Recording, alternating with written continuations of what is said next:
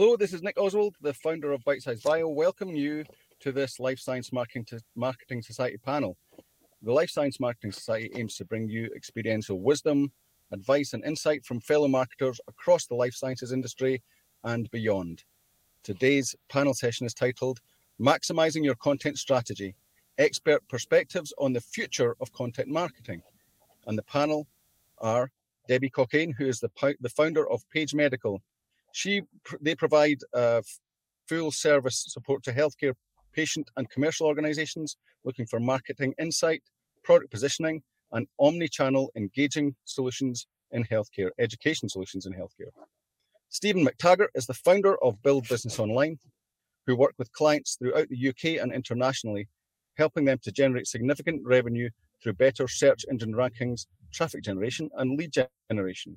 And Linnea Wolf is the Assistant Marketing Manager of the Protein Tech Group. They are the providers of high-quality antibodies, ELISA kits, and proteins. Today's session will be a free-form discussion on all things content marketing. We have plenty of topics to discuss, but we'd love this to be shaped by you, the audience, so please feel free to submit your questions for the panel at any time. Content marketing is an ever-morphing beast that is continually reshaped by technology and consumer preference.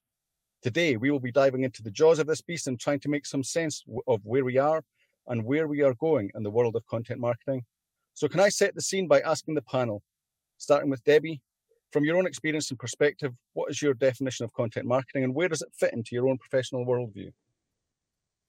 Thanks, Nick, and thanks for inviting me to come along today. I think content marketing is one of those buzzwords that everybody likes to fling around. But I think in terms of my world, it means making sure that you've got good, digestible content that achieves the objectives for whoever your target audience is, whether that's a learner, whether that's a client, whether that's a consumer. But it's actually really getting the right message to the right person in the right way. And I think that's ever evolving. And it's making sure that I think we're all keeping abreast of all of the technologies to make sure that we use the right technology at the right time and not just because it's there. Yeah, that's a good way to look at it. The buzzwords and the technology. We want to get away from the buzzwords and sort of into the technology.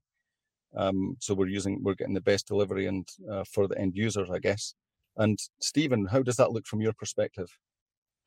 Well, I suppose for me, content marketing really is about, in the first case, attracting and then building and strengthening a relationship with a desired audience.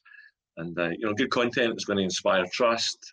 At its best, it can inspire a sense of loyalty and a desire to engage more with whoever it is providing it. I think, with the internet and all this, all the electronic stuff, it's still important to remember that, people buy people. And that's very important. People want to support, people and companies that give them value. And from my perspective as a search engine optimization expert, then for me, potentially every piece of content is as if you're going fishing. Every piece of content potentially is another fishing line you're putting in the river. And if you've got appropriate bait and more lines in the river, then you've got much better opportunity of catching the fish that you're looking for. So it's really a key for just engaging, attracting, and then hopefully carrying on that relationship, with the people who you find. Yeah, that's a good way to look at it. I like the fishing analogy. Makes sense. And Linnea, how does that look in your world? Yeah, for me, from my eyes, the content marketing is one of the best ways that you can make a connection, like what Stephen was talking about, making connections in the eyes of your target audience, whether that's talking about inspiring curiosity or joining in on a conversation, sharing your favorite tools, answering questions that people might have. Our customers are people too, and I think thinking about it from their perspective and adding to the conversation in a unique way, or even in a commonplace way. People want their opinions to be reinforced and for them to find out new and interesting things. So for me, content is things to answer those questions. So overall, between the three of you, it's about pulling people in, giving them what they need in order to engage them and bring them value that engenders trust and then moves people towards in a marketing sense, whatever you want them to do, I guess. And Debbie touched on the technology side of things. So obviously that's one of the things we're here to discuss is how is technology shaping this? So let's get a bit more specific with something that is a piece of technology, or it's not a new one, but there's been a bit of a generational shift as well as a technological shift, and that is the rise of video content, with platforms such as YouTube and latterly TikTok really driving the consumption of video in many sectors. Does this translate to biotech? That's the question I would like to ask. But specifically, Linnea, how important do you think video is for engaging a target audience of bioscientists? Yeah, I mean, for bioscience and for us serving life scientists, I think that as we grow and as it becomes more commonplace and more industries move into a more social platform type area, it becomes more and more important. And obviously other companies are learning the same things we are. So content is ever growing and ever competing against what you have to say. But in the end, I think people want to talk to people. People want to buy things and get recommendations from people. And I think that social platforms, especially video platforms like Instagram Reels, like YouTube in long form and short form content, and TikTok, are perfect ways to kind of pull back that curtain and reveal like the human side behind your organization. Yeah. I was going to say, honestly, when I first moved into the corporate world, I noticed that in my head, these companies that I was buying products from were these huge entities that had no face, that had robotic arms packaging my products, and who had automated processes sending me all my content. But now that I'm one of those people behind those companies, I'm realizing that that's not the case. And I think that, like I said, social media is a perfect place to get a more one-on-one connection with your audience as much as you can. So the Protein Tech Instagram channel is quite lively. What does that bring you? You use a mix of video content and stills and things like that in there. What engagement do you find you get in there in that community you have? Yeah, so Instagram for us is one of the places that we like to be the most fun, and we like to have the most fun with our customers. A very informal voice in comparison with like posts on LinkedIn or Facebook or Twitter, which is huge for the life science space. But with Instagram, we like to have more fun with our customers. We've recently started adding memes to our Instagram channel alongside our product content and our educational content, which has been very successful for us when it comes to engagement. And as far as like the types of engagement you're getting, as just as a person, I think that Instagram is a place where you can go and feel very on the same level as the people who are running these companies. So it's approachable. You can send a message in their DMs, you can comment on their posts, and somebody will respond to you if your channel is active. So I think it's, again, just reinforcing the fact that Instagram is informal and it helps get down on the level of each individual customer and create that connection. So I guess that the technology of Instagram is allowing you to do what Stephen mentioned there, which is get close to them and bring them in and see that there's a person there. Everyone's mentioned that. So if we go over to Debbie, one of the services that your agency offers is webinars, virtual events, and hybrid events. So what does the increasing appetite for video mean for webinars and hybrid events? How do you see the demand of those developing post-COVID? Yeah, so it's one of the areas that kind of we exploded over COVID because we had sort of created a niche for ourselves as being sort of experts in infection. And who knew that during COVID, suddenly everybody wanted to be an expert in infection. So what it was, it's enabled a real global reach for all of our content. And I think so from a video side, obviously that is what webinars is all about. And we now, in the post-COVID era, are we ever going to be in the post-COVID era? Not sure. But, we will always be a hybrid. So we're back to physical events, but we are now live streaming. And we learned an awful lot during the COVID years about what not to do and what platforms not to use and that kind of thing, because you get to a point where you just say, actually, it's not the same. It is not the same presenting like this as it is presenting on a stage to people.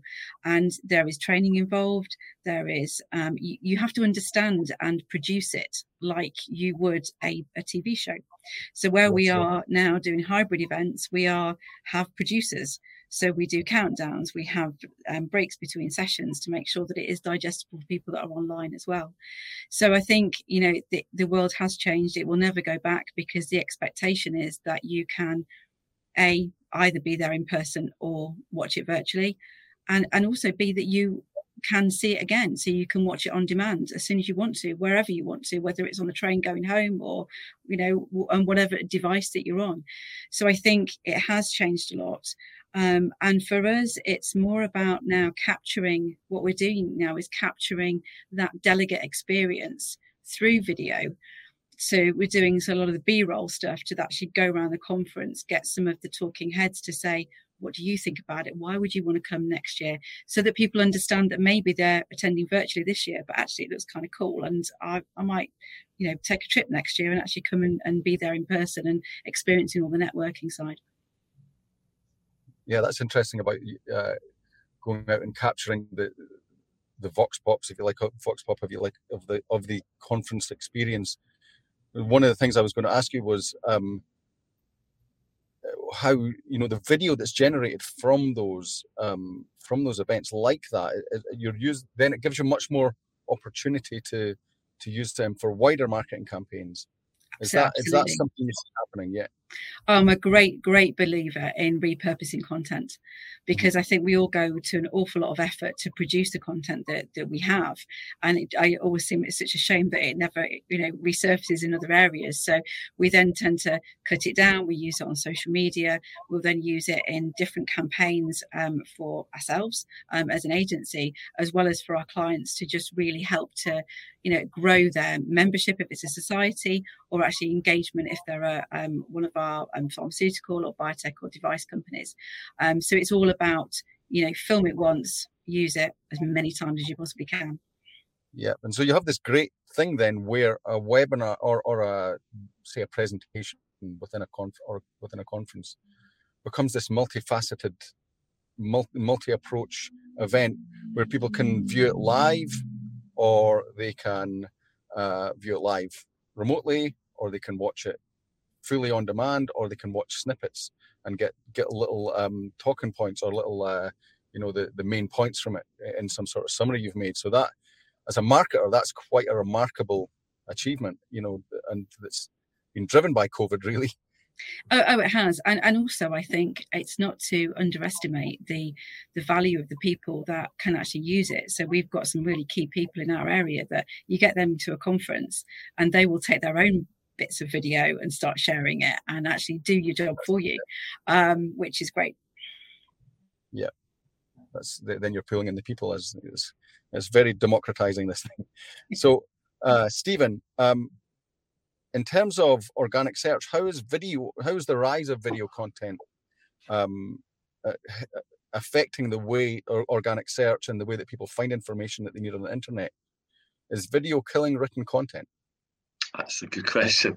I don't think it's killing it, but I certainly, if I look at even my own behaviour, I watch way more video and take information in much more now through video. I mean, partly that's also because more and more people are producing content in video, But I think one of the things about video for me is a bit like radio. You can have the radio on and you'd be doing something else. So if I'm driving, I can listen to music, I can listen to the radio, I can listen to a podcast, Spotify in my car. So I can consume this while doing something else. And with video, I may be working on or doing something on this screen, and on this screen there may be a video playing.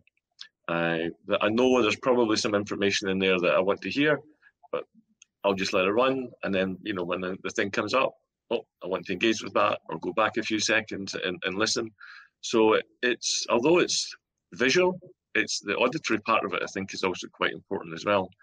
I don't think it's changing it, but I think done properly, kind of video can complement written content, and likewise, written content can take people to your video content, and if you use your video content, people want more information, want to consume it a different way, then these things can complement each other as well. Great. And in terms of getting your video content seen, if you're a marketer who's creating video content, what are some of the best practices for optimizing video content so it can be seen in search and social media? Yeah, that's a good question. Certainly in terms of search, in terms of YouTube, along with, obviously, is owned by Google, and they have their separate algorithms, but there are some basic things that have always been the case, and it's actually surprising how many people ignore the basic things. So first of all, doing some research before you produce content. Is this the content that people actually want to consume? If you're spending time creating content that there's no audience for, then it's maybe not the best use of your time. So, doing some basic research, through keyword tools, or even looking on the front page of Google, what people are looking, the people also ask section, that kind of thing, and crafting content around what your audience is actually already looking for. So that puts you ahead of the game straight away. Don't just think of keywords, or think of questions. What are people actually looking for?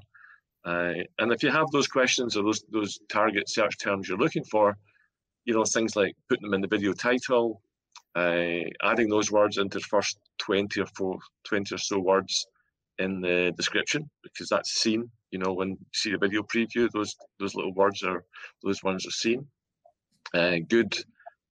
Good use of your description, the box below your YouTube video, putting a lot of good content in there that's very rich and gives the YouTube algorithm an opportunity to really know what the video is around. Having said that, Google, obviously can read video content. They put their own timestamps on, but you can optimize your timestamps as well, making sure that those timestamps are saying what it is you want your audience to see as well. It all begins with getting watched, and so that means good click-through rate from the page, the YouTube search results page. So one of the key things on that, obviously, is a good engaging thumbnail. But ultimately, it also comes down to to have content that people want to watch, and people do watch. So keeping people engaged, not taking more time than you need to, and also engaging with the audience. Encouraging people to like, to share, and actually, if people are commenting below your video, then reply to those comments. Make it seem much more interactive. People, Google, YouTube, they like that kind of activity. So in a way, the more things change, the more they stay the same. In many ways, yeah. In many ways, these basic things are, at the end of the day, YouTube's algorithm and Google's algorithm are precisely that. They are just looking for certain signals, and if we don't put them in the obvious places, and we don't take advantage of the places that we can, put content like tags, etc., then we're missing a trick. Okay. So switching to another technology that's strongly shaping the content marketing landscape, or is at least promising to, and it might shape everything else for that matter as well. It's artificial intelligence. Stephen, from your perspective, how significant is AI now for content creation and distribution? What effect is it having at this point? I think it's massive. I think if you take it in the whole round with what's happening in search, because I think search is the way that most people access the content they produced. Then I think Google made more than $160 billion last year reportedly from advertising, and they went in a panic at the end of last year when ChatGPT came out in a big blaze of glory, went public. The internal documents that were leaked showed that they had a self-declared code red situation, and you've seen the interesting change a little bit. Bing now has more daily users than it's ever had ever.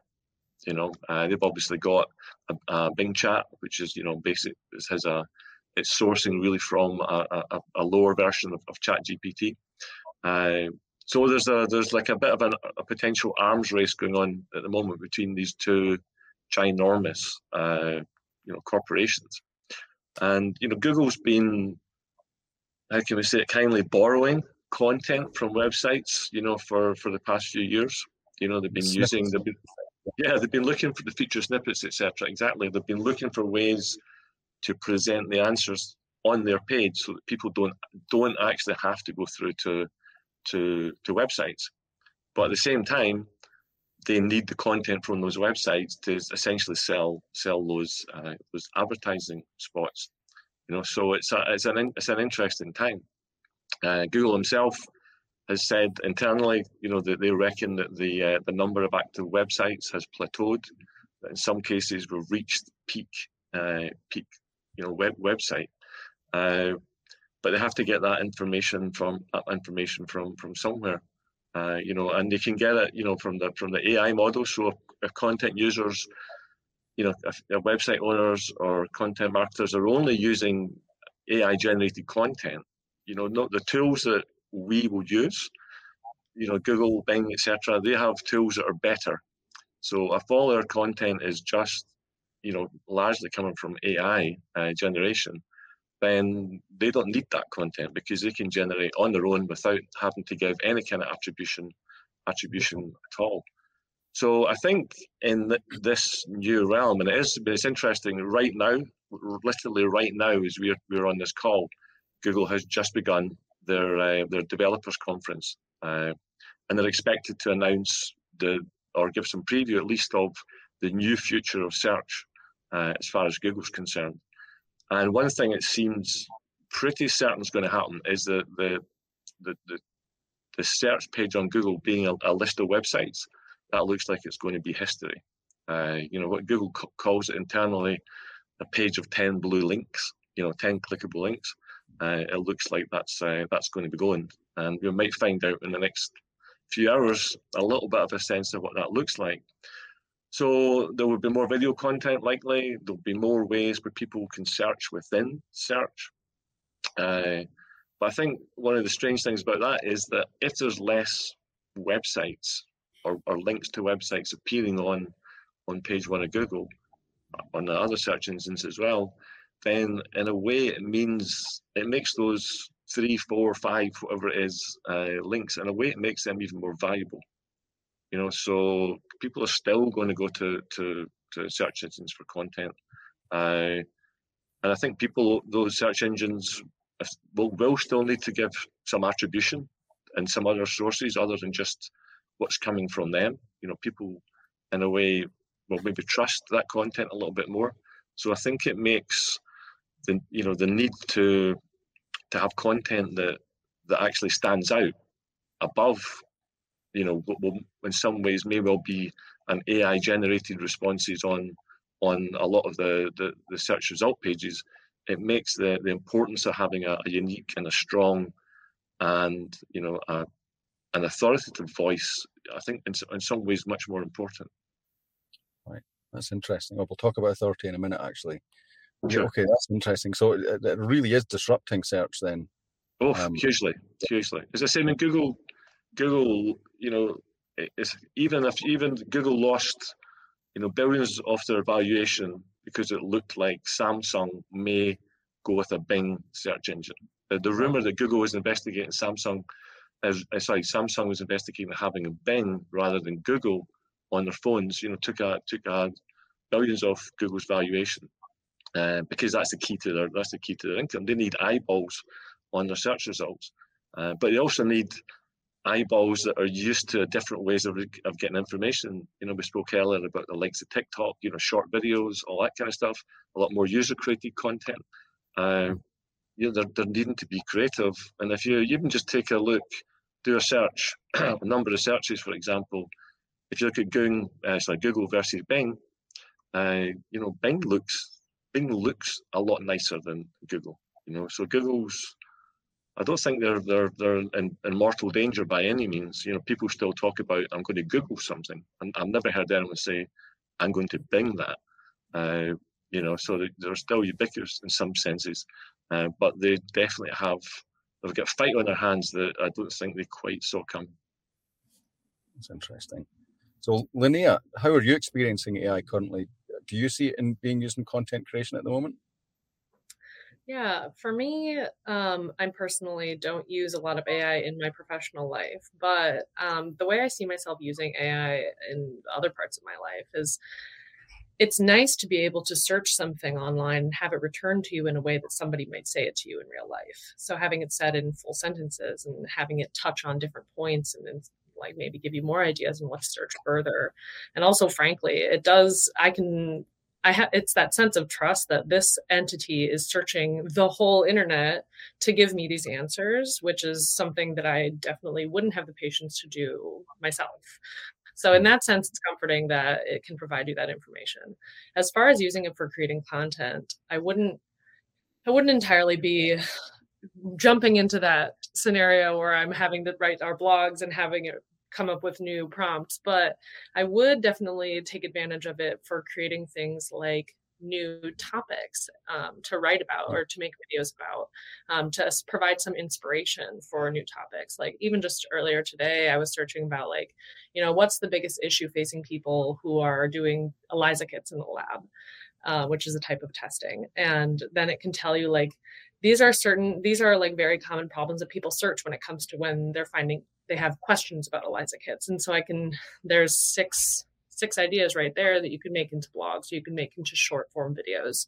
I was going to say with the drawbacks of using AI, I think that kind of keep me back from falling into it completely is just that we talked so much earlier in this webinar about creating that human face and making human connections. And I feel like when you're using AI to write something, you can lose that point. And because I think the strongest way that humans can connect with customers or connect with each other is through emotion. And that's one big thing that engines like AI, like ChatGPT are lacking.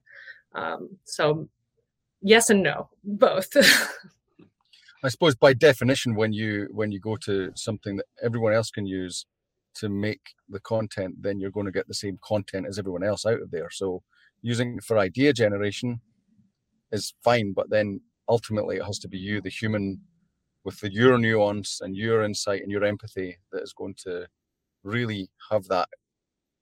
Again, what we went back to in the beginning of what is content marketing is about communicating with people and making connection with them. So yeah, you don't want to do that through AI, I guess. Yeah, absolutely. I was thinking that the content can be almost anything. Content can be as creative as the people who are behind the design, and that comes from human inspiration and from human curiosities, which is still lacking in AI so far. So I think we're safe for now. Be interesting to see if it ever gets there. So Debbie, how do you see you? So you're, as far as I understand, are more, or a lot of what you do is creating rich content like courses and webinars. Do you see, is there potential for AI in the creation of that stuff? Oh, yeah, absolutely. I mean, we kind of jumped on it as soon as it came out to really understand what the impact was going to be. And I think certainly we have a team of medical writers who produce manuscripts for publication and for conferencing. And certainly we wanted to look at how we could use it to optimize what we were doing, because we said if we don't do it, somebody else is going to do it. And what it's useful for is just getting that starting point. When we start to define what the story is going to be, whether it is a manuscript for publication, or whether it is for a slide set, or whether it's an e-learning course, is help us just define what that story flow could look like. But what we've really found with it is the real question, the real interesting thing about using AI in any of its forms, it's having that experience to know what question to ask. And how to ask that question, because that really does determine what you get back out of it. And it's just like if you were interviewing a key opinion leader, you only get back from them what question you ask in the first place. So I think that's becoming an art in its own right, is actually how to interact with AI to get the best back out.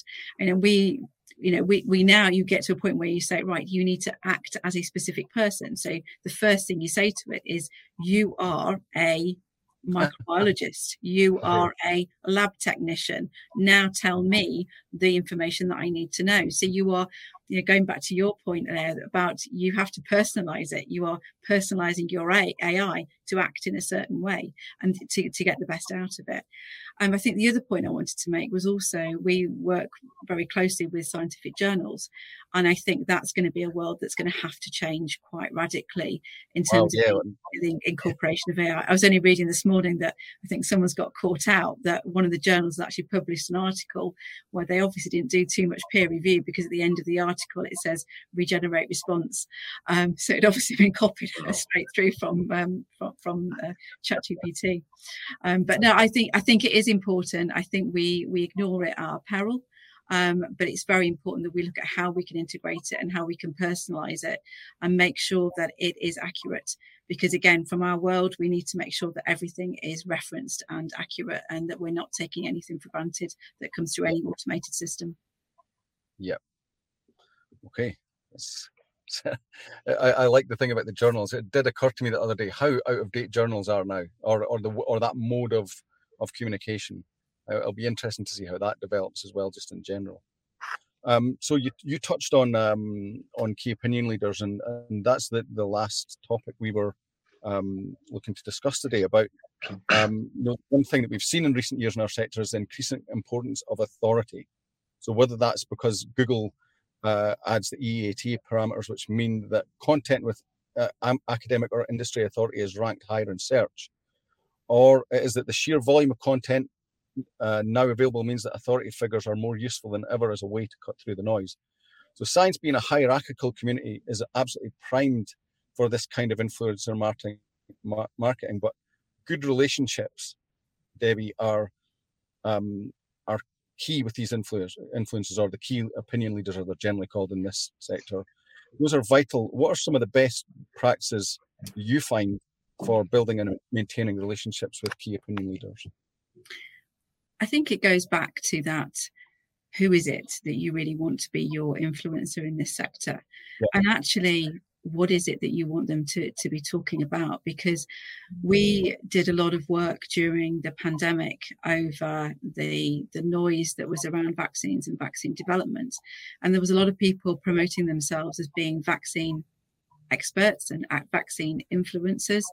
But actually, it was really trying to engage with the people that were talking about it in the right way and helping them and briefing them to talk about it, so that actually the messages that were coming across couldn't be misconstrued. Because I think the difficulty with influencer marketing is to make sure that they are keeping on the message that you actually want them to be portraying, because they have huge power. And Stephen, you're the expert on this, but in terms of search engine optimization, I know that the more you can get, it is the better, but you want to be in the right way, because otherwise you could have a real detrimental impact on your brand. Is that suddenly somebody you are supporting and thinking that they are your key influencer actually can quickly go off message and can cause a lot of damage very quickly. So it's just really important that you keep very close to them, identify them in the first place, but keep really close to them so that we know what messages are being portrayed. Stephen, have you got anything to say about influencer marketing? Yeah, thanks, Debbie. Yeah, I suppose for me, there's a reason why Google, and I'm saying Google is that's a shorthand for search engines. They place such an importance on authority in search. Google, a few years ago, created a part of their quality raters guidelines, what they talked about: expertise, authoritativeness, and trustworthiness. And these were the things that we're looking for, to start promoting content. They added to that last year. They added an extra E at the beginning around experience. So they're looking for experience, expertise, authoritativeness, and trustworthiness. That's the content that they want to present.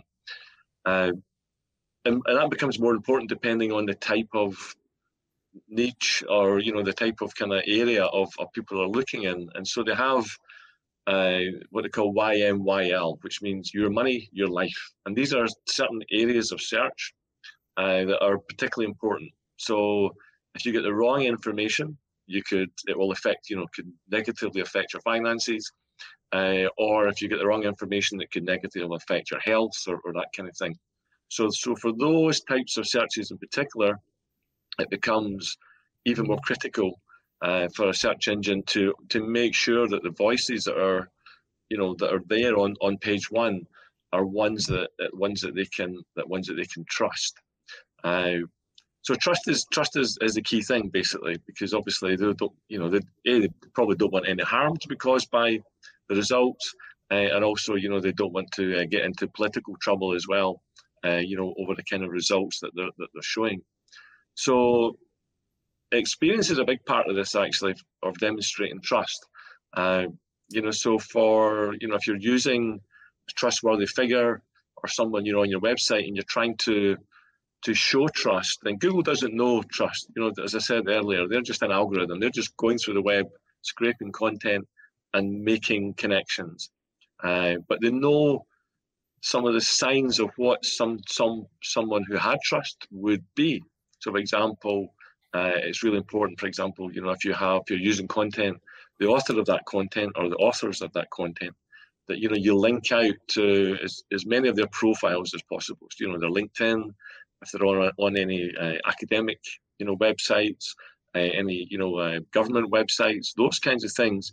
Because what happens is, from linking from your content, and there is always this kind of thing, we might lose people, they're going to go there instead of our website. But linking out is a way to demonstrate the authority of the author. Because as I say, Google and search engines follow those links, and essentially, they put those pieces together and think, okay, this someone who was trustworthy, someone who was authoritative, someone who had the expertise would likely have links to these kinds of websites, and that's how they kind of parse that picture. That's how they put that picture together. Another thing I think as well, which I've kind of worked with a couple of clients with, and it's made a big difference, is around the demonstrating of the expertise. When Google makes a big change like this, it's incredibly important to actually pay attention and think, well, what does this mean?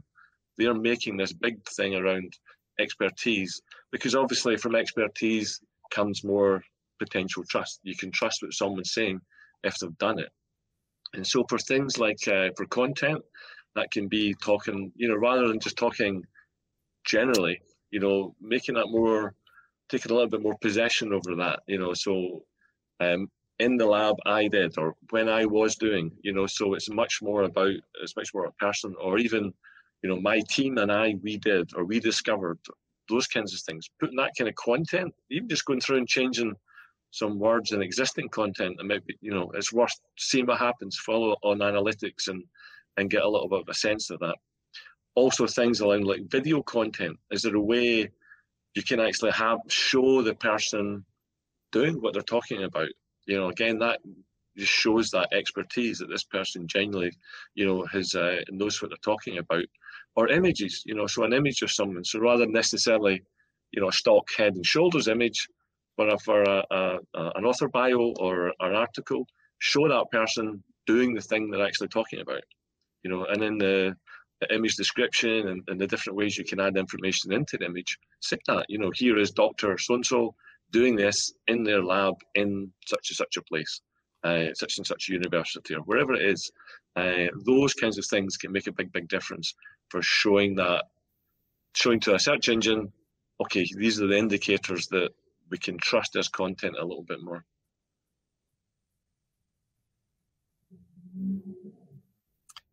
Thanks, Stephen. Sorry about my dropout there. I'll talk about more of that more in a minute when we're talking about technology. Linnea, over to you about this authority idea. So how do you go about getting academics into your community webinar programs? Yeah, so our events team, obviously we're looking for people to speak in our webinars now that ever since COVID, we have we've been required really to find a new avenue to have a really well-oiled way of producing these webinars, even after having returning post-COVID to like a registrations that were normal before. But we've continued doing these webinars. So finding the KOLs for this is really important. And funny enough is that we usually find a lot of them at in-person events. So because our company attends a lot of conferences, big and small, and vendor shows, and what our events team does is we actually go to the posters, we go and we see what the people are talking about, what they're excited about. And then usually either them or their advisors are nearby. And then we can get into a conversation with those people about like, what are your goals? Because a lot of the time with people who are rising stars or people who already command a lot of attention is they want to continue in that direction. So if you find the right person that you think they have something that your audience would also enjoy hearing, it's a win-win situation. You have something they want, a platform, and they have something you want, an opinion. So that's a big way that we find our KOLs. But of course, when in-person events or the right people can't be found, just reaching out to people on platforms like on LinkedIn. So being able to have a face behind that cold email can mean a lot more than receiving a cold email. And then also paying attention to putting a personal touch in that reach out, be like, I just saw the paper you published. I thought it was really interesting for this reason, or I saw you in a webinar, or I saw your poster presentation on this platform. So yeah, those are some of the ways we've been able to recruit people and continue our relationship with them. Yeah, I think, funnily enough, there's a lot of automated outreach on LinkedIn now. So the way through that again is the personal touch and showing that you know who they are, and it's not just some random approach. I guess that's is it worth it then in the end to get those key opinion leaders? Do you find that those webinars with those people, with key opinion leaders or rising stars, give you more engagement with your audience in webinars as opposed to if you did it internally, with someone internally? Yeah, so we kind of have several different types of topics we talk about. One of the big topics that is where our own internal speakers really go a long way is webinars on transitioning from academia to industry jobs. Because most of the people in our company, not including myself, but have transitioned from doing a PhD or doing a postdoc to then working at Protein Tech. So they have the exact kind of information that people want to know if they're coming to a webinar like that. But when it comes to more technical content, research presentations, we find that the ones with external speakers do tend to get higher registration just because they have that authority. Maybe they saw their paper somewhere else, or they even read it, or they took references and citations to use in their own experiments. So it's that trust aspect that probably influenced more people to register for those types of events. Okay. Interesting. So it's all worth it for the personal face of the people who know what they're talking about, I guess. So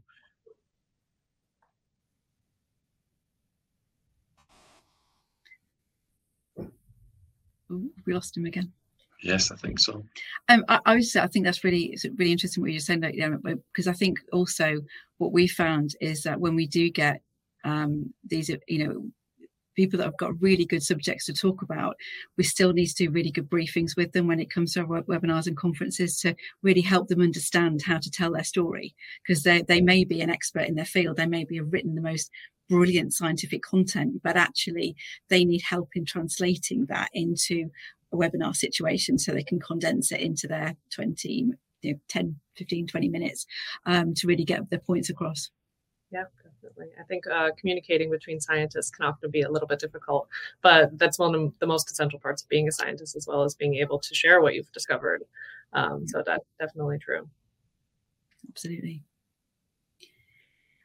Okay. I think there's one final point, which maybe we can talk about, which is VR. And I don't know if either of you got any experience in actually using VR yet in the biotechnology space at all, or whether you think that it's going to have a role in the future. Certainly not from my perspective. I have no experience of that whatsoever. I think though, when kind of in terms of if we kind of jump forward as to what kind of things we might find or things to keep our eye on. Then from my side, I still think I'm not giving up on SEO yet. I've been doing this for about 12 years now, and every 18 months there's SEO is dead comes along, and I think with ChatGPT, with the AI, the upcoming changes in search engines, how they're going to be presenting information, then I still feel incredibly optimistic in that. I think the theme, if you like, of what we've talked about is that people trust what people are saying, you know, and if it's really clear that this is where the people's answers are, that's where people are going to go. You know, you may have a content, you know, more people become aware that a lot of this content, you know, can be trusted, but it's likely to have come from a machine. But here's the people content. I think you'll still find that the same way as, you know, even though Google may have loads of adverts, you know, the top of the page on top of a search page, people will scroll through them to the organic results because they know their adverts. It's like these are somehow they have more confidence in those results. So I still think search is going to be an interesting place, and as I mentioned earlier, I think it's going to be even more valuable to be there, especially if there's going to be less competitors there, you know, less other websites there. Another thing I think as well, which I think people should be kind of forward pacing a little bit, would be areas where you know it's only people and it's only people you can trust. So I think, you know, if I was in any kind of space right now, I'd be looking at things like closed groups, like membership sites, you know, forum websites, or social media groups, you know, where you can moderate who comes in and who comes out. You know who's there, and you know that you know who you're talking to. You know the criteria. I think those places where you can trust, you know, you can trust that what you say is going to be understood and going to be, you know, people are going to be interested in what it is you're saying, and also where you can discuss and you can receive information from people who are, you know, are worth listening to. I think that those kinds of things are going to become more important. I think you'll see, I do think you'll see a movement towards that, where it's like, okay, if there's so much AI stuff out there, and like a lot of it is really good, and it's going to get better. It's going to be, a lot of it's already good. It's only going to get better. But that sense of I want to feel that confidence there's other people here, I think that's going to become even more valuable. Okay, and Linnea, what's your thoughts on what trend will you be looking at? Yeah, for things like virtual reality and augmented reality, it's definitely feels very far off for me. I think as a small or medium business, I guess that Protein Tech is, we talk a lot about how to produce content at scale for all of our customers, and we're just working with video, written, and webinar content. So talking about something like that is definitely far future for us, if it ever is. But I think one thing I could see is it's going to require a lot of creativity. Because as a consumer myself, like interacting with the internet and augmented reality platforms, more so than not, this might be a controversial opinion, but more so than not, it seems kind of like overkill, and it doesn't necessarily help me. It's kind of cumbersome, you know. It doesn't necessarily help me make easy decisions, which as a marketer is something that I'm trying to make it as simple and as clear as possible for people. So to put those complexities in that maybe aren't necessary to convince somebody to buy something like a product that we sell might be a little bit of overkill, in my opinion.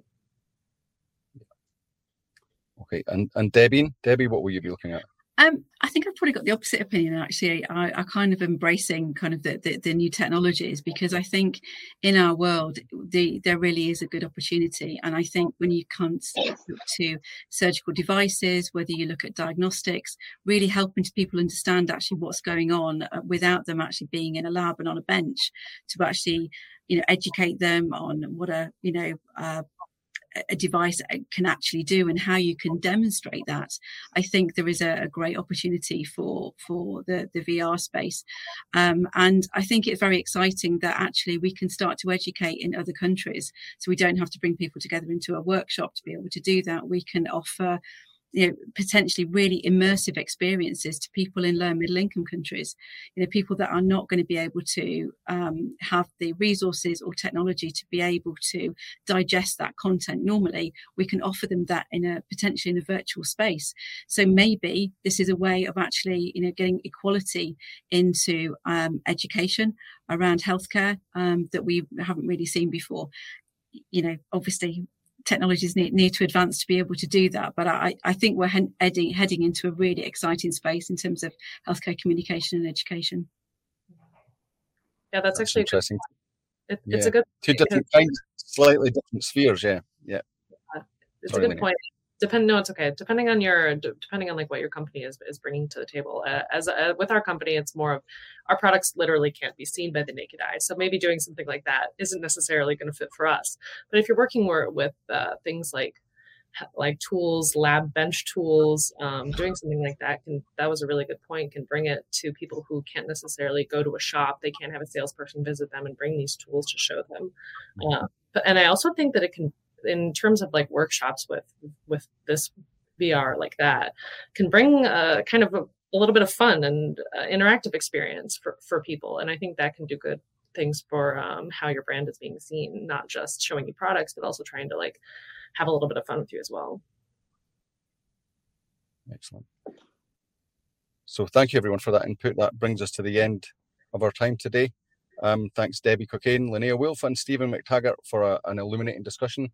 And thanks from me for hanging in there while I proved that it's not all about the technology, it's about the people. This isn't a clever virtual background behind me. This is actually, I was stuck in a traffic jam and had to pull over and do this with resulting calamity. So thanks to you all for hanging in for that, and for our production team here for dealing with it with the frantic phone calls in the background. And finally, thanks to all of you, our audience, for taking the time to attend and listen in.